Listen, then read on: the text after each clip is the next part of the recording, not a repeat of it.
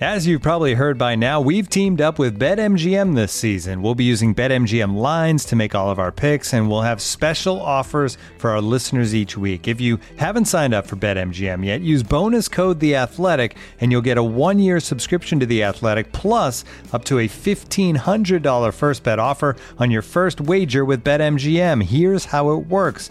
Download the BetMGM app and sign up using bonus code The Athletic. Make your first deposit of at least $10. Place your first bet on any game and claim your voucher for a 1-year subscription to The Athletic. See BetMGM.com for terms. U.S. promotional offers not available in D.C., Mississippi, New York, Nevada, Ontario, or Puerto Rico. Gambling problem? Call 1-800-GAMBLER. Available in the U.S. Call 877-8-HOPE-NY or text HOPE-NY 467-369 in New York. Call 1-800-NEXT-STEP in Arizona. 1-800-327-5050 in Massachusetts. 1-800-BETS-OFF in Iowa. 1-800-270-7117 for confidential help in Michigan. 1-800-981-0023 in Puerto Rico. First bet offer for new customers only in partnership with Kansas Crossing Casino and Hotel. Don't forget, if you haven't signed up for BetMGM yet, use bonus code The Athletic, and you'll get a 1-year subscription to The Athletic, plus up to a $1,500 first bet offer on your first wager. The Athletic.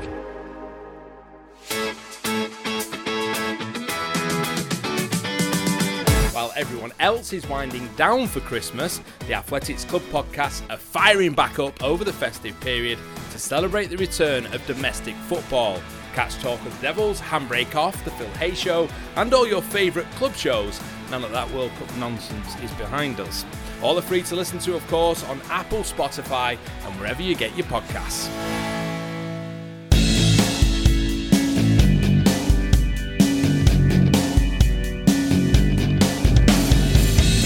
We're back. I don't know about you, but after the World Cup final on Sunday, I was exhausted, so dread to think how the players are feeling. Hopefully that's a question we can answer on today's episode of Why Always Us. This is your Manchester City podcast from The Athletic. I'm David Mooney. With me is Sam Lee. Hi, Sam. Hello. And we're also joined by former City defender Nedum Onuoha. Hi, Nedum. Hello, sir. You can read everything on City and more in The Athletic right now for £1 a month for 6 months. Just go to theathletic.com/Man City Pod to sign up. That's theathletic.com/Man City Pod.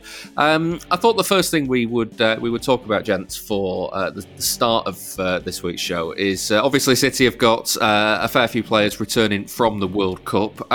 Sam, first off, quick word on Julian Alvarez, a World Cup winner, so young. It's good, isn't he? Good player. He was exactly the type of player Argentina needed as well, because it was funny going into the tournament. They had a pretty settled team, and then after that Saudi Arabia defeat, everything just got shook up, and obviously the team at the end looked completely different to the team at the start. But if there's one player in the world who can do everything himself, then it's Messi. But he did need dynamism around him, someone who can make a run in behind, someone who can make things happen in the box, around the box, who can run off the ball, all that aggression that we've seen from him at City when he's closing people down. The kind of aggression I talked about when he signed. So in the Croatia semi-final, when Messi kind of played him in and he was still in his own half, I was like, he could go all the way here. Because that aggression he's got when he's got a man in front of him and the space behind him, like he'll just try and take him on. And that's exactly what they needed. Argentina were looking for like dynamism all the way throughout. Like if you think about the Holland game when they had like wing backs going forward, and Montiel scored the first goal and Acuna got the penalty. And they were looking for that, and without Di Maria, they really needed that. And Alvarez was kind of the right man in the right place. But I don't think it was a huge shock, because obviously he was going there. Everyone knew he was going to be part of the squad. Everyone knew he wasn't going to be part of the 11. But he's made an impact at City. He's obviously made an impact at River Plate before that. And he was always going to get opportunities, even if it was coming on after an hour or whatever. And then he's gone and done it. And yeah, I think Argentina were favourites for a lot of people, or certainly in the mix for a lot of people beforehand. His standing in the squad allowed him opportunities to get in, and then I guess other things like Lautaro Martinez's performances, it all kind of added up to a perfect storm. And, again, there are kind of examples of City getting their business done early and very well, and this is one of them, because if he was still at River Plate now, it'd be a nightmare trying to buy him. But City have already got him locked in. But I suppose the counterbalance to that is they should have signed Enzo Fernandez as well. But there is time for that. Yeah, Nedum, he really did make an impact on the World Cup. Was it surprising for you, or did you expect that sort of thing from him? Because I just think of the amount of football that he's played over the last 12 months, how he's continue to be at that level? Yeah, I guess it was surprising for me, but it's more so just because I hadn't necessarily been watching Argentina to this point, so I didn't necessarily know that he was going to be one of the main people that would be playing. But Sam, in fairness, did know, and he was telling me about that before the tournament itself. So then when I was watching, I was seeing how it all worked, and yeah, he's really good. Like, you know what I mean? He's really, really good. But what I saw with some of my friends, they were shocked when they sort of found out that he even played for City. I was like, yeah, that's him. But yeah, this is him, the World Cup winner. Just in case you didn't know, I don't think many people thought that City's World Cup winner would be coming from somebody who doesn't start week in, week out in the Premier League. But it's not to say that he's not good enough, because we've just seen that he is on that world stage. I think his style of play, his aggression with and without the ball. I think I said at the start of the season when he was at City that it sort of reminded me a bit of like a Tevez, and I think people like him because of that. And I think for the way that he sort of played for Argentina with that, it did give me sort of flashes of that. And obviously the players are different, but that level of intensity, just when they seem to need it the most, if I was defending, he was in my team, that if the ball ends up coming to me, that they've had to work hard to get it there because he's been doing everything he's been doing. Yeah. Especially in a team where, for as good as Messi is, he's the one slider that's not up to the maximum is his defensive sort of understanding and pressing. So I think when you have someone like that alongside you, you put the work in, but he's happy to do it. And he has just as big an influence, even though he's essentially a man down from that standpoint. But yeah, he did. I thought he was exceptional. I think Lautaro Martinez at this point now definitely looked like a number 2 behind him, which is sort of hard to get your head around because I've got more sort of positive memories of Martinez. But yeah, what a tournament for the guy. And now he walks back into City at some point, once he's done in Buenos Aires with the 1 million people out in the street, but he walked back to City as a world champion. And, if you need a confidence boost, I think this is probably the biggest one available in football, could you say? Yeah, definitely. Sam, you were in Argentina for a large spell of the tournament. What was it all like? Well, it was amazing. So I was there for the Australia last 16 game and the Netherlands quarterfinal.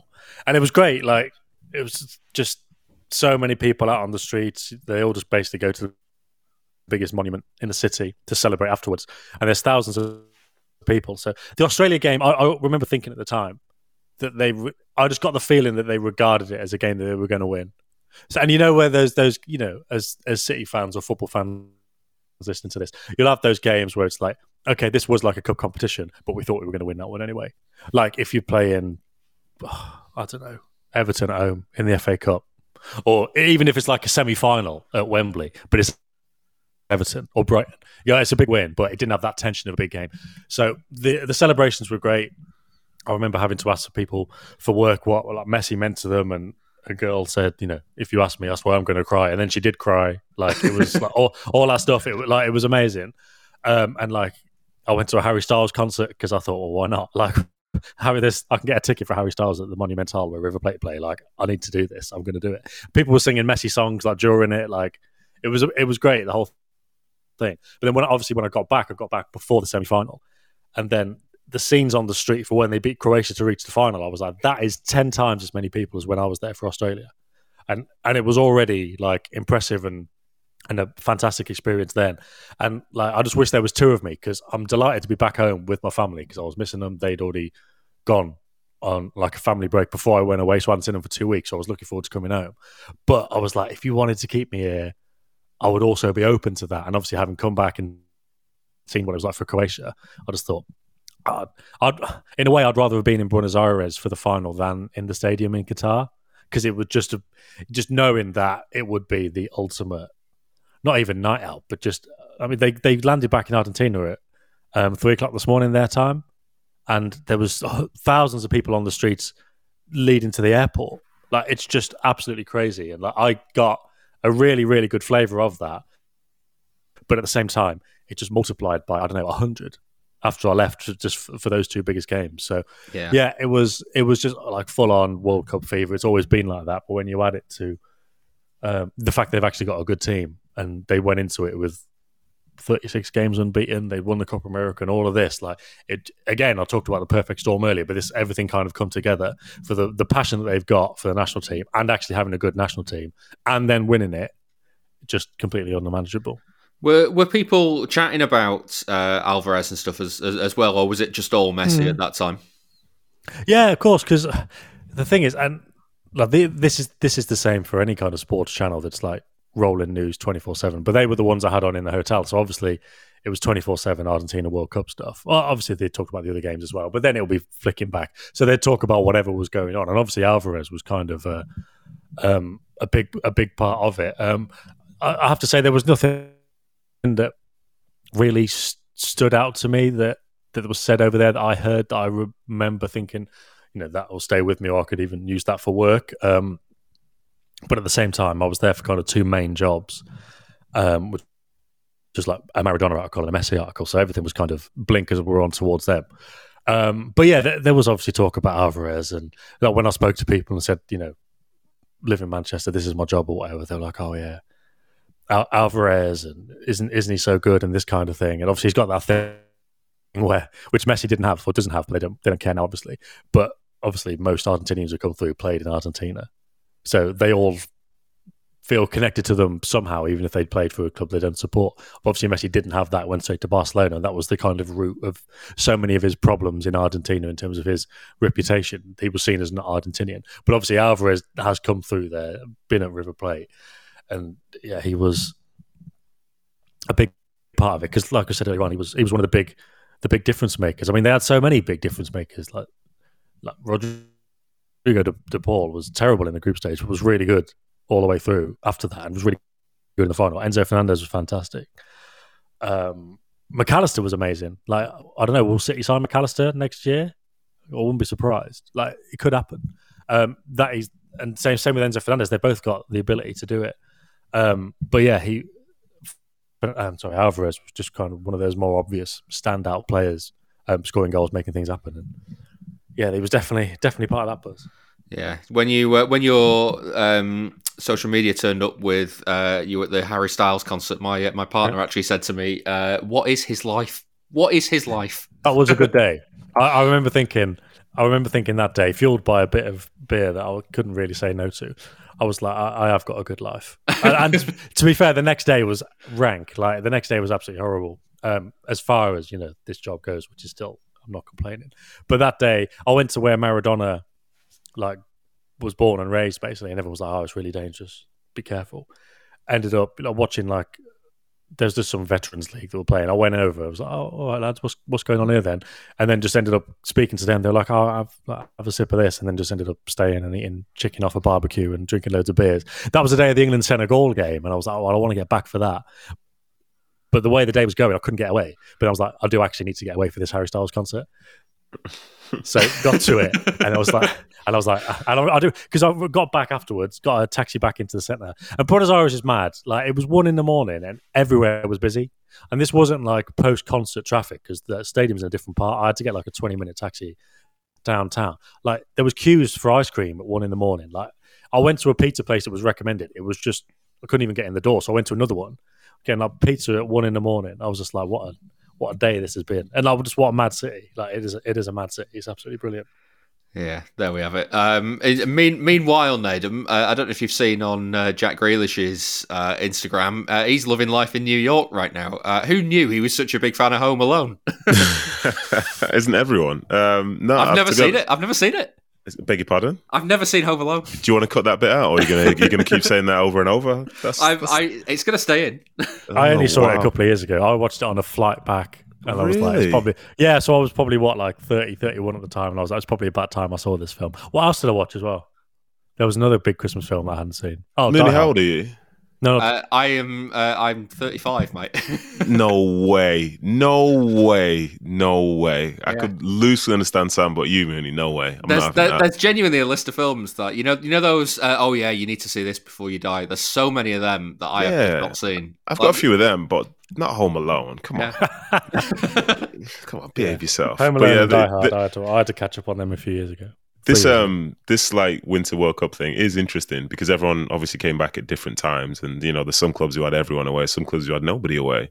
So in terms of how they'll reintegrate them, it is going to be very, very important, very interesting. I suppose it pays when you've got a good squad and a sort of like an understanding football club to give you the best chance physically and mentally to be able to come back and what's going to be get involved in what's going to be a very, very tough 5 months, because everything at this point is just, it matters just that little bit more, doesn't it? This episode is brought to you by Michelob Ultra, the official beer sponsor of the NBA. Want to get closer to the game than ever before?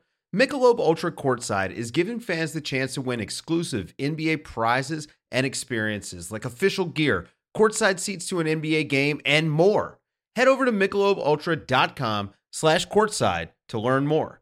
Looking for an assist with your credit card, but can't get a hold of anyone? Luckily, with 24/7 US-based live customer service from Discover, everyone has the option to talk to a real person anytime, day or night. Yep, you heard that right. You can talk to a real human in customer service at any time. Sounds like a real game changer if you ask us. Make the right call and get the service you deserve with Discover. Limitations apply. See terms at discover.com/creditcard. Let's talk about the kind of reintegration of these players then, because City have had at least one friendly. I don't know if they've had any more, but they played the 2-0 win over Girona at the CFA. Goals from Kevin De Bruyne and Erling Haaland. They might have had a couple behind closed doors. They might not. I'm not sure. I haven't checked. But this is effectively now a second pre-season. And Nedum, since you're here and you've done a few pre-seasons, I thought I'd I thought I'd find out a little bit more about getting fit for the start of a competitive season, because players always say that pre-season is hard. So how hard is it? What's it like? Pre-season, basically the two types of people, they're the ones who get really excited about the pain and the ones that hate the pain. It's not like is it fun? The only fun I remember through pre-season was getting a chance to see your teammates again and to be back in that structure. But say like the first couple of weeks of it, when it's fitness based, it's not fun because it's just exceptionally hard. But I think what's different this time, based on the nature of the World Cup, is that if you think about the fact that the players finished on November 12th, they wouldn't necessarily just be off for like 3-4 weeks. They'd still be doing stuff to tip them over, and they were still technically in a good bit of form, fitness and the like. So there's a chance that for some of them, you won't really lose it because you probably get a few days off or a week here, but then you'll be back in training. So it's almost like just trying to maintain whilst also allowing your body the chance to recover. Maybe certain things won't be as high impact as, say, they might be if you came back in a pre-season. But again, like, things are different for different clubs and the managers are different. But for City, because they always have players who are playing international football all the time, the individualized program is probably the most important thing. Because say I was doing something for City in the community last week and there was a special guest and it was like Kevin De Bruyne, and then he was playing in the game the day after. But then this same week, you've got other people who were in New York and you've got somebody who's in Argentina. So you can't say that everyone has to do the same thing at the same time. But they'll know that those people who are away now, they've probably played more games than somebody who was still in Manchester. So again, you don't necessarily need to go through the same sort of processes as those guys did themselves. And there's the emotional element to this as well, because there's some players who arrive back really frustrated, some will arrive back as world champion, and then others who've been watching the tournament from a distance frustrated that they weren't there. So, the motivational factor, again, for everyone is so different. But yes, I think this is a brilliant time for football because you get a chance to see how every team and every club does things, because they do it in a million different ways and nobody actually knows what the best way is. But in time, you'll probably be able to figure out based on how the teams perform when they come back in. Yeah, Sam, we've talked a lot in the past about you get those games where you go, well, Guardiola could just bring on X or Y or Z, and when there's the emotional element of wanting to see more game time for, I don't know, Cole Palmer or someone like that. And actually what he's doing is he's balancing the minutes of Ilkay Gundogan and he's balancing the minutes of Kevin De Bruyne and all the key players, Riyad Mahrez, those sorts of players. And, he might bring them on for 10 minutes at the end of the game, but it's about rhythm and getting them in the right place for the games, not next week, not the week after, but for the entire month, the entire season. It's kind of that in the extreme now, I guess. Yeah, well, there's just so many factors to balance out, and I always remember that game at Burnley, and this is a kind of wider point on what we know on the outside versus what they know on the inside, with all the, whether it's data or science or just Guardiola's insight into football or whatever. But it was just coming back off the last international break of last season, the rundown with all the games against Liverpool, Atletico Madrid, and all of that, and they played Burnley away first. And Mahrez didn't play, and he hadn't played against Southampton, I think, in the FA Cup before the break. And it was okay, well, Mahrez is obviously going to be the main guy for the Atletico Madrid game in midweek. But then afterwards, Guardiola was like, well, Algeria didn't qualify for the World Cup, and he was a bit down. Otherwise, he would have played. But I thought, he wasn't in the right frame of mind to play. So now, in terms of whether it's fitness or whatever, now they're all coming back. You think which players, if any, because it might not be, but which players are most affected? Like De Bruyne probably had one of the worst tournaments, like in terms of his team's performance and maybe his own compared to expectations, and would maybe be pissed off. But maybe the way he handles it is he just wants to come back, get on with it, and he'll just shrug it off and carry on. Will the England boys be especially down? How does it affect Nathan Ake? Did Holland expect to win it? Was going out in the quarterfinals about right? Will there be players who didn't win it? I know City don't have any Moroccan players, but Morocco is obviously a good example. They didn't win it, but they'll be coming home delighted with what they did. So just those kind of emotional factors are really interesting. And then, in terms of the fitness and stuff, they've got all the science. They've got those kind of things. The Liverpool game will help. The England lads, obviously, like Ake, people like that, people who went out in the quarterfinals, that was 2 weeks ago now. They may start against Liverpool. They may come on in the second half. Then they've got another week for the Leeds game. And then, when City start the season in August, they're normally not fit. They're normally not ready. Guardiola doesn't like to play friendlies. That was something Aguero said on one of his Twitch streams in the summer. I think he said he doesn't like to play friendlies just in case the players get injured. Like it's almost like the more friendlies, the more dangerous it is. So they get the fitness as the season goes on, and that may lead to a few dodgy results early on in the season. And maybe the Leeds game, I'd still expect City to win it, but you don't know. Maybe the Leeds game will be the dodgy result, and then people might start panicking, as they do at the start of the season when they lost to Spurs last season, and then they start hitting their stride again. So yeah, obviously it is like a second pre-season, and the first few games will be maybe like they are in August, where the team aren't quite there, but there's so many games, they come around so quickly. You know what it's like in football, it's like a week's gone by, 10 days have gone by, and you played 4 games and everything's different. So it'll all fall into place quickly enough, and before you know it, we'll be in the 14th of January or whatever, with 5 games in after the World Cup, and everything's just rolling on. They've got enough good players to manage it, professional enough players to manage it, and I suppose the best way to overcome disappointment, which I guess most of the players will be feeling coming back, is probably disappointment, because they're all big players, all used to winning. They're all hoping to do something. And I know the England players, from speaking to Nedum, they weren't there making up the numbers. But the best way is just to focus on what they went to Qatar to do, to go and play and win, to come back to their club and do that with their mates and go again.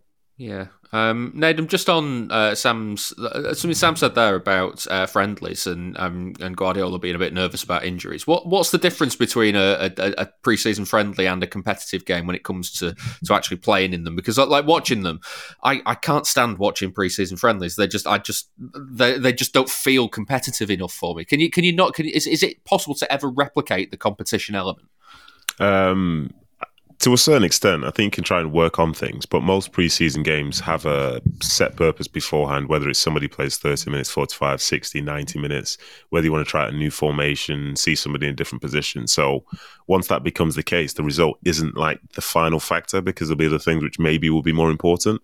And I think when that's the sort of sentiment coming from the management on the sideline, you will play and you will take it seriously, but there are certain times where, say in a game, for example, it's not something I necessarily condone, but it's definitely something that I did. You start to surround referees and stuff because you're really angry. Well, in a friendly, you won't necessarily get to that point. Yeah. So it means that you're not actually giving it 100%, without even thinking about it. You just perceive it in a different way, and you will take it seriously. You'll try and get in the right spot. You'll be going up for headers, going in for tackles, making the right runs and so on. But when it's all said and done, most of the time when you ask, was it worth it? It tends to be not about the fact that you won 1-0 or lost 2-1. It's more so, well, this guy ran this distance or this guy made these movements. So I could see why he's probably not into it. And in fairness to him, if that was to be the case, they'll probably just replicate more stuff like that in training. Yeah. Because there is it might not be the same to be playing 11 versus a team you don't know, but playing 11v11 at City, let's be honest, the players aren't too bad. So the game itself, I imagine if they did play one, the quality would be all right, I guess. You know what I mean? So, I think he gets it. And as Sam was alluding to, they might start a season slowly, but the way football goes these days, a slow season start might be a week where they're not at their absolute best. And thankfully at this point, a bad week doesn't necessarily define your season as such, because lo and behold, come the end of it, City tend to finish seasons pretty strong. And, as a consequence, it's tough to sort of doubt what they're going for and what their beliefs are, because Pep himself and those players, they've been okay for the last few years, I'd say. Yeah, and of course, there's been, as Sam was saying before, there's been players who have been around the CFA and players who have obviously, the breaks have come at different times. What's it like in training when a lot of the team have gone off on international duty, when there's not a full kind of complement there? All I'm thinking of is that Haaland video that City put out, where he was basically doing everything around the CFA on his own. I mean, that's a bit extreme. It's not like that. What is it like? Firstly, thanks for saying that I didn't have an international career. That's really not appreciate what I mean. that. Let's put that on record. I mean. Yeah, we're not going to cut that bit, are we? No, let's run that. Yeah. Oh, yeah, you were around all the time when internationals went away. Yes, I was. What was it like being shit? Yeah, exactly. Listen, I played 21s if that counts. But anyway, let's crack on. It's different, and it depends. Like, there's different levels of like club in terms of how many people go away. City obviously have a lot of people that go away, all the time. So it turns into a bit of a ghost town. And in my last sort of couple of years at City, that was the case. But you're left with what you're left with. And it's not like every player that is left is a disaster. We're still Premier League players, David, believe it or not. Yeah, listen, some of the best players have had to switch nationality believe it or not, in order to get international football. Look at Laporte. Yeah, of course. I bet he wishes he was playing for France, though. But anyway, in regards to that, obviously I'm joking around. It's just different. It is just different. And the energy is not ever really going to be the same, but it doesn't mean that it's going to be bad. You're just going to make do with whatever you can in that time. You'd want everybody to be there. You'd want training to be like really, really intense. But then also, I think because this moment was so different, like you're still going to work and you're watching a tournament, whereas usually, like when the tournaments are on, nobody's at work. So it's still nice to be able to have some sort of like sense of community with the people who are there as you're watching your teammates and other nations playing something, like a big global spectacle. And then as things happen, when you really think about it, were some of the players away for that long? Not really. Yeah. Some might have been away for, say, 2 weeks, 10 days. Like if we're talking 2 weeks, that's only maybe a few days more than a regular international break anyway. So given the fact that within that spell, you've probably had some time off as well, you're not really alone for that long. I think if everyone from City was in the like semis and the final and so on, then it'd be tougher. But people would have been coming back just one by one, and seeing those familiar faces would always bring us a boost. And like Gundogan, I think he's been back 2 weeks. He's back in England longer than I was. You know what I mean? I was there for 3 weeks and he was back sooner. So it's not always nice to have your captain back. So it's different, but you accept it as part of the game. You'd want to be away with them. You'd want to be at the World Cup. You'd want to be doing well. You want to play every game of the World Cup, but you know that you can't necessarily do that.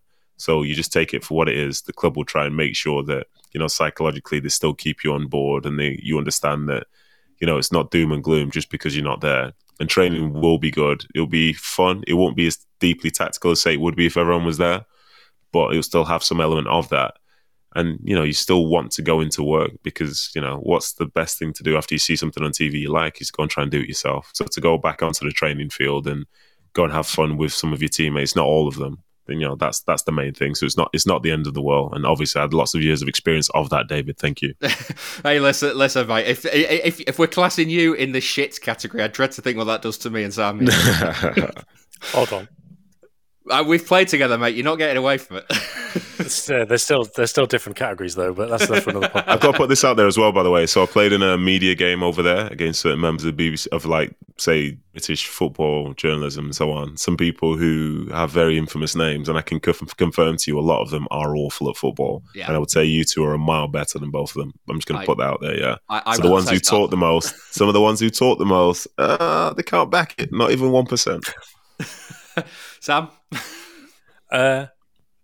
Well, Yeah, I'm not going to get into that. I prefer not to speak. In fact, I prefer not to play.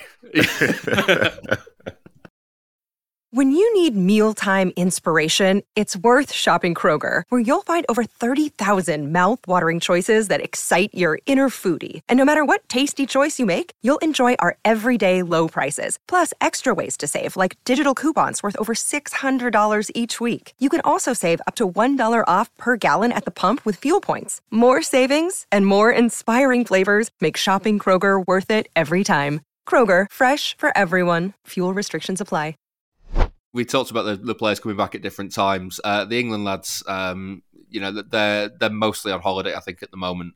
Where do you think they'll be at for the return? Because you mentioned about Mahrez feeling disappointment. Obviously, England went out in the way that they went out. Like, what would your thoughts be around the likes of Foden, Grealish? Well, I mean, obviously Grealish looks happy as Larry, doesn't he? And obviously it differs, but I know we've seen the emotions. We've seen with all the players crying. We've seen with the late comebacks and the late goals and teams not all the kind of goalless games for a while and then going mad at the end. Because of all those emotions at a World Cup and like Ronaldo crying and Neymar crying and all these things, it's because like the World Cup is kind of massive and probably the biggest tournament, and that's where the emotions are greater. But these players that we're talking about now, have gone through that Champions League elimination. Not Grealish, obviously, but gone through that Champions League elimination against Spurs, and then had to play Spurs 3 days later, and then won, and then gone on to win the title. The players we're talking about, and this does include Grealish, lost to Real Madrid in just shocking circumstances last season when they must have thought they were there. And, heading to Madrid, heading into the last 5 minutes in Madrid, they must have thought they were there. And then they had Newcastle, when the title was still on the line against Liverpool. Newcastle a few days later, then Wolves, then the West Ham game, and then Villa. And they did that. So if you're talking about how they're going to bounce back, you'd have to be confident, even though the World Cup obviously means so much. But you've seen these players come back from like the kind of depths of football in despair in terms of on the pitch stuff. And come back and put it right. And I mean, maybe some players go away with their national teams and think the style doesn't suit them or the football's not great. I can imagine De Bruyne thinking that. I have no idea if that's true or not, but I can certainly imagine him thinking that. I kind of feel like he would verbalise it. You know what I mean? Yeah. But then all of a sudden you got the opportunity to come back and you think, oh yeah, like everything is set up here for me to thrive. I'm going to get this ball when I've got enough time and space, maybe not loads of it in the Premier League, but enough time and space to do it. I'm going to get it on my strongest foot. I'm going to have 3 passing options. It's going to be great. They might be looking forward to getting back into that environment. And as much as anything else, it's like if you've ever had any kind of disappointment or even grief, for a lot of people, the best thing to do is just get back into whatever you were doing before, whether it's work or anything else. And look, it's just football. It's just sport at the end of the day, and it is these guys' lives. But we have seen them bounce back, and I think the best way to do that is not to dwell on things, but to carry on. So if I was guessing, you can't generalise because it does change person to person, but we have seen how they've done it before, and I wouldn't be especially worried. And again, it's okay, City had more World Cup players than anyone else in the Premier League, and I think they had the second most in the world behind Barca, I think.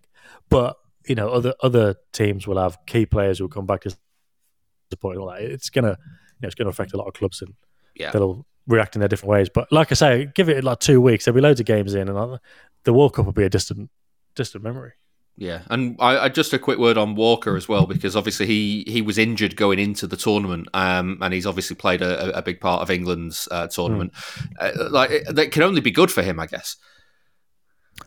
Yeah, well, I did see part of that documentary in the end. I missed a bit. I missed a lot of like domestic stuff when the World Cup was on and being in Argentina. But they put out that documentary on. They must have on the 3 England players and their kind of route to get fit for the World Cup.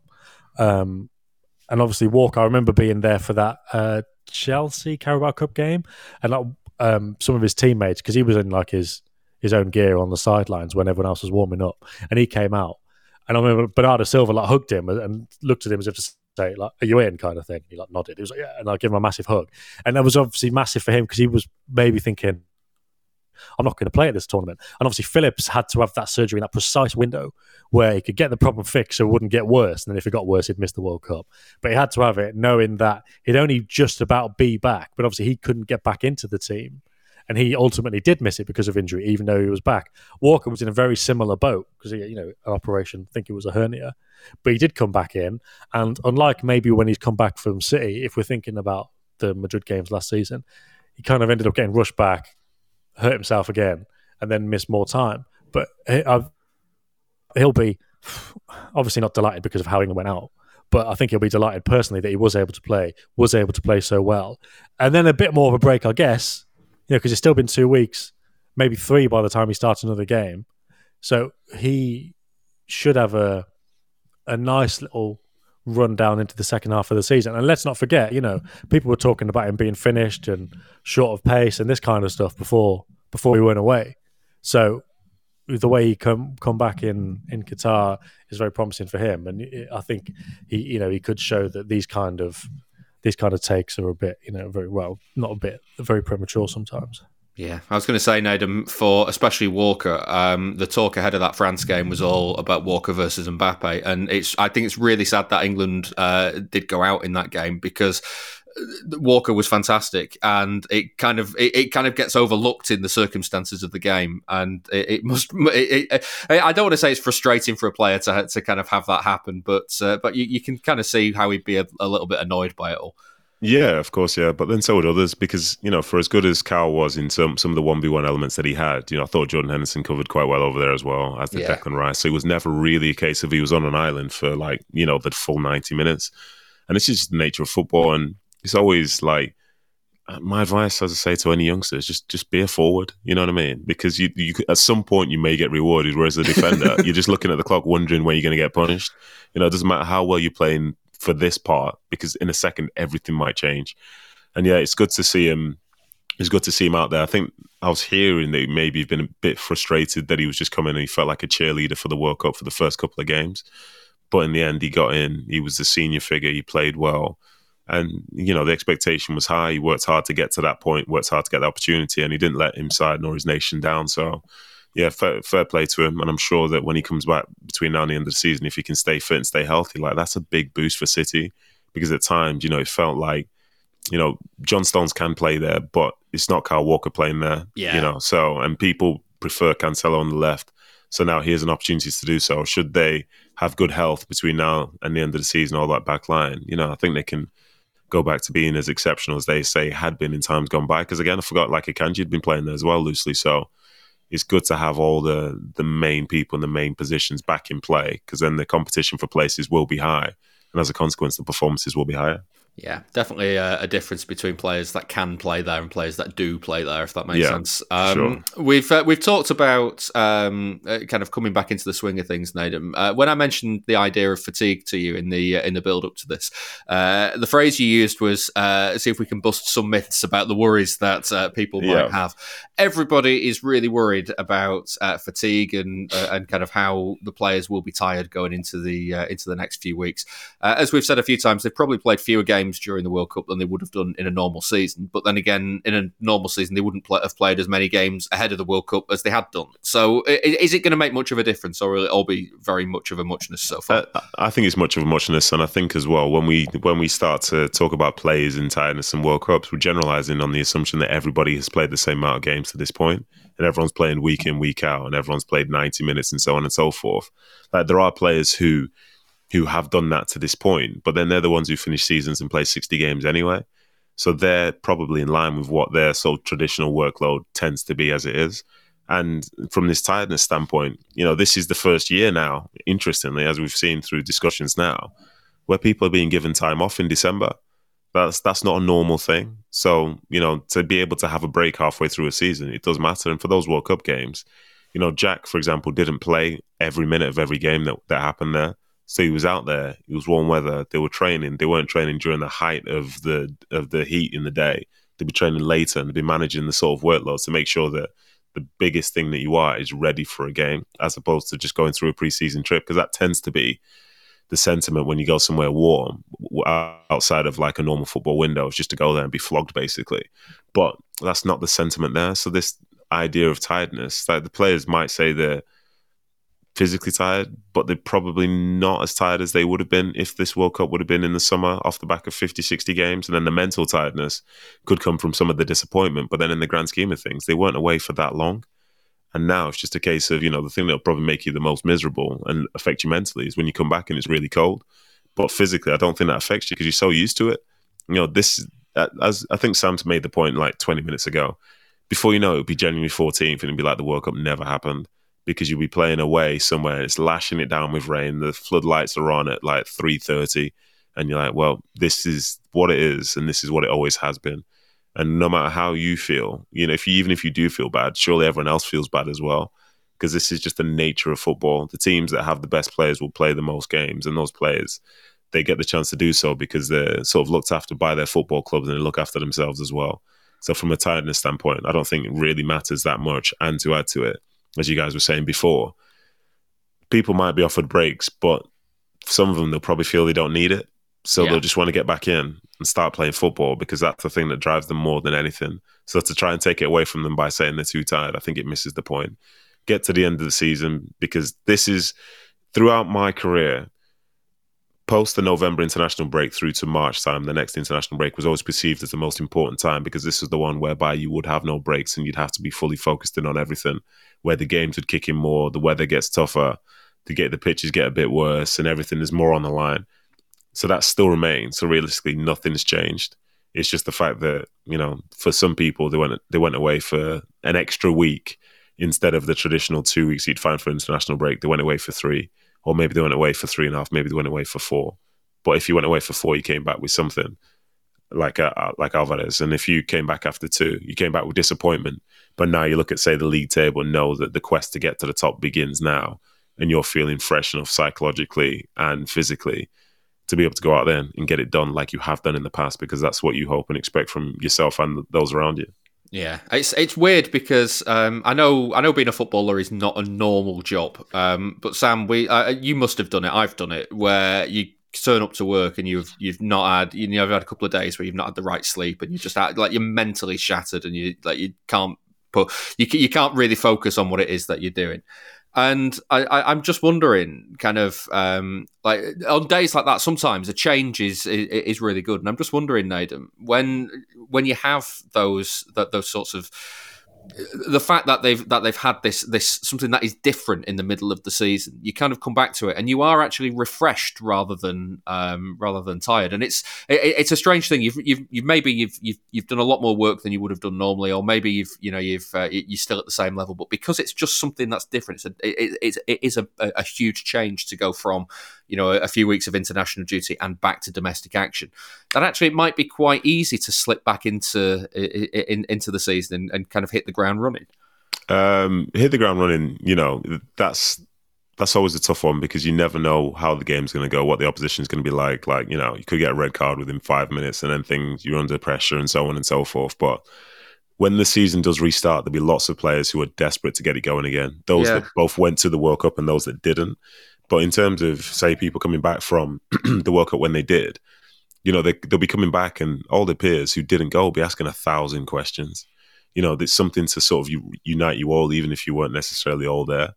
Maybe they all watched the final together. Maybe they didn't because some of them hate Argentina. Who knows? Maybe some people were rooting for it. Maybe turned on when Mbappe scored too because they thought France are going to win it and so on. But it is different. And I think within football, because it's such a conservative sport by nature, a lot of people don't like change. But from when the change happens and you sort of take it in for what it is, most of the time, like, it's fine, if not good. So I like to have these talking points now because respectfully, and I mean this in a respectful manner, yesterday I was on the radio and I was talking about Messi and the World Cup and everything else. But in the background, it was Sheffield United, I think, against Wigan. And it was cold and the pitch was extra bobbly. I was like, flipping heck. Like, you know what I mean? Like, this is it. So maybe you want to hold on to the memories of the World Cup just that little bit more because it was a good time for a lot of people, even if the result didn't go the way that they wanted. But I'm sure some of those guys who were playing in that game would have happily been away in Doha for 3-4 weeks playing for the national side with a chance to try and win it all. because, they're doing fine, doing a great job. And also, I think where I would have struggled is if, say, someone like Alvarez, he came from playing in the final 2 days ago to then playing in the League Cup game 3 days later. That would be the problem. But instead, you're being allowed the time to either enjoy or get over everything that came before. And then when you arrive back in, it's like, yeah, this is familiar. This is what we want. You're being welcomed back with like arms wide open, and people want to know how you did. What was your experience like? And now let's get ready for the run in, because it's going to be a tough one, not just for City but for everyone. Yeah, just a final question on the kind of tiredness angle of it all. Did you ever have to say to a manager, "Listen, I am absolutely knackered. I'm not sure I can do it today." Like, how kind of impactful is fatigue, like mentally and physically? It depends. I think it's been well documented now that like Kevin De Bruyne was really struggling at the start of last season, and I think he probably had conversations about that, and you could see from his play that he wasn't the same. And I think they probably knew that they needed to make a change within him at some point. But it's like, it's December, you know what I mean? Like, it'd be very weird if I heard someone come halfway through a season and say, yeah, I'm tired. This is just a bit too much. Because these players, like Lionel Messi, for example, I know he's like one of one or one of two or whatever. Like, he's played 1,000 games. Do you think he arrived there by coming in December and saying he's a bit tired? Like, the people that are at the very top, like, they love playing football, they love winning, and they love being out there, and they're able to get to those 1,000 games because they really look after themselves. So they almost accept a level of tiredness that will exist, but they'll do everything they can to try and stop it from being a limiting factor. Like, they will just want to go out and win. When you're playing football, when you're playing well, and when your team's winning, it's literally, for me, the greatest job in the world. And I think there's obviously a level of bias within that, but it's an incredible feeling. So why you would choose to maybe affect that by saying, I don't want to play, I don't want to feel the feeling of playing well, I don't want to see the feeling of winning, that's not in the nature of these players. I think it'd be easy for some to cut corners, but for these, they accept that, difficulty within football, physically, mentally, emotionally, and so on, exists for everyone and not just themselves. Yet still, you try and find a way to do it because you want to be part of the movement. Because you never know as well for these guys. If you don't play Saturday, for that might mean in 3-4 months' time you won't be playing in semi-final of a Champions League or something. Yeah. Or you might not be playing in a final. Like, there's nothing better than essentially seeing your name on that team sheet to start a game, because at that point there, whether it's right or wrong, you'll feel like it's more in your control as to whether you will maintain your position within that side because you're out there. But then picture the scene of somebody sitting on the sideline hoping that they perhaps get the chance to be out there again, because you never know. You literally never know. So why not try and just do everything you can to be out there starting? Because, as I say, even though you play for the same team, it does feel different to be on the field versus on the sideline after 3 points has been won. Yeah. Now, Sam, it's Liverpool up next on Thursday.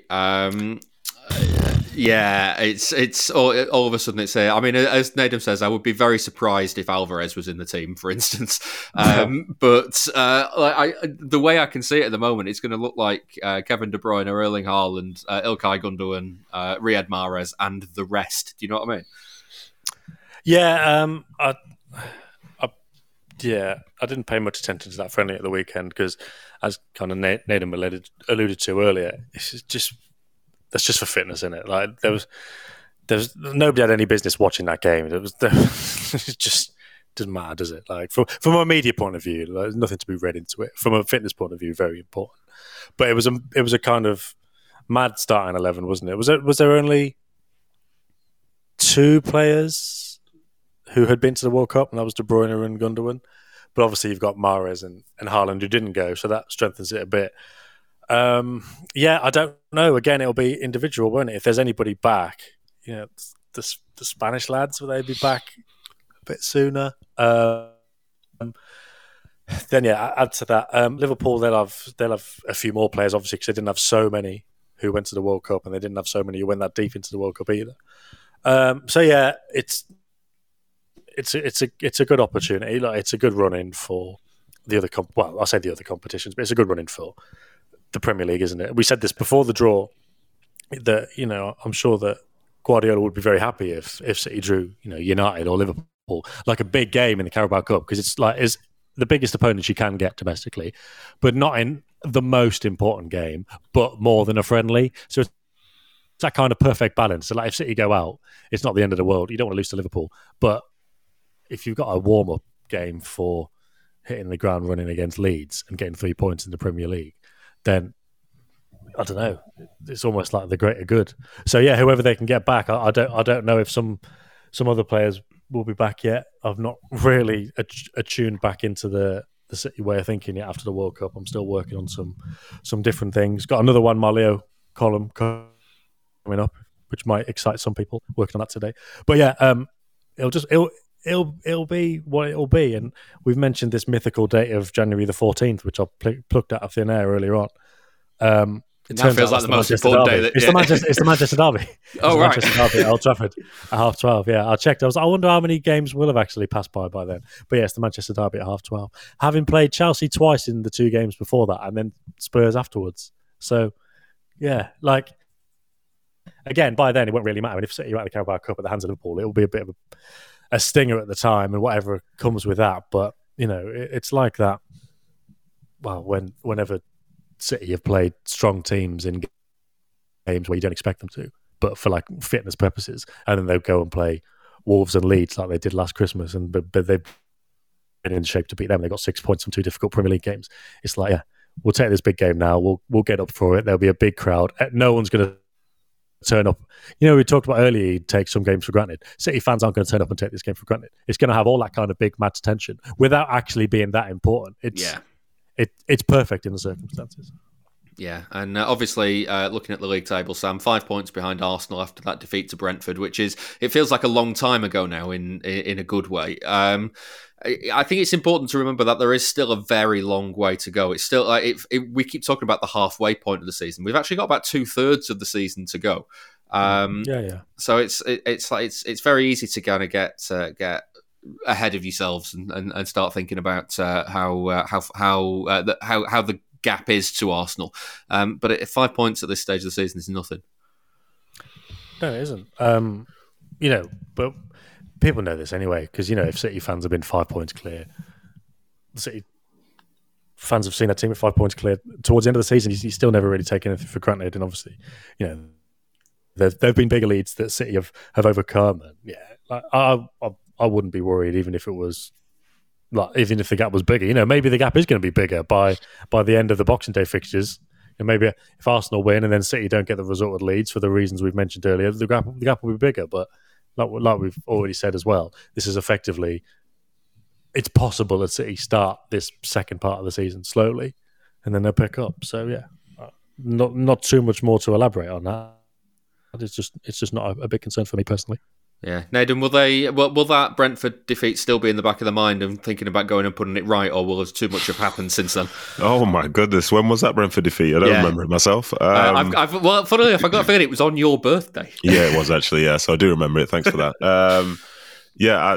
Those guys, like, I think they see the table and they see the future. I think they're trying to sort of think about something that happened over a month ago, when like a World Cup's happened, and I think it misses the point. I think they'll probably rectify and watch back that game whenever they're going to play Brentford again, final day of the season. But no, that it's done. What's done is done. You can't go back. You can't change things. So you just try and prepare for the next game, because the next opponent is different. It's always going to be different, apart from obviously when you play Chelsea twice in a week. But yeah, it is different. They'll be over it. They understand, like, unfortunately, you will lose some games. You will drop some points. You won't necessarily play well every single week.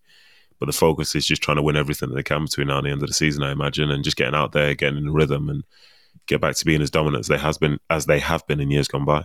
Yeah, and for anybody listening, if anybody's just wondering, why on earth do you know Nader Manua's birthday? It's because it's the day before mine. So that's just why it's stuck in my head. Yeah. Right, well, that brings us to an end of this week's Why Whizzles. Thank you, as ever, to Sam Lee. Yeah, wasn't Nadem's anniversary on the Villa game? I don't know, actually. Yeah, guys, relax, please. Next thing you'll be doxing me on here. Please, just leave it be. This is a bit mad, isn't it? But I just thought it'd be funny. I mean, look, obviously we were talking around that Villa game, so I thought I deliberated for a second. I thought I'd throw it in. I have thrown it in. Cheers, so mate. see you next week. Yeah, we'll find out what I leave in the edit when we come to listen back to it in a few hours, won't we? Well, you won't have me saying bye otherwise, so unless you cut it from like a previous show. So this is it. This is the only way it's going out. Only way it's happening. Yeah, lovely. And thanks very much to Nedum Onuoha. Cheers, thank you. If anybody's interested in where Nedum lives, then get in touch. We can find that out for you. I'm just joking. Don't forget, you can sign up to The Athletic right now for £1 a month for 6 months. Just use the code ManCityPod. The Athletic.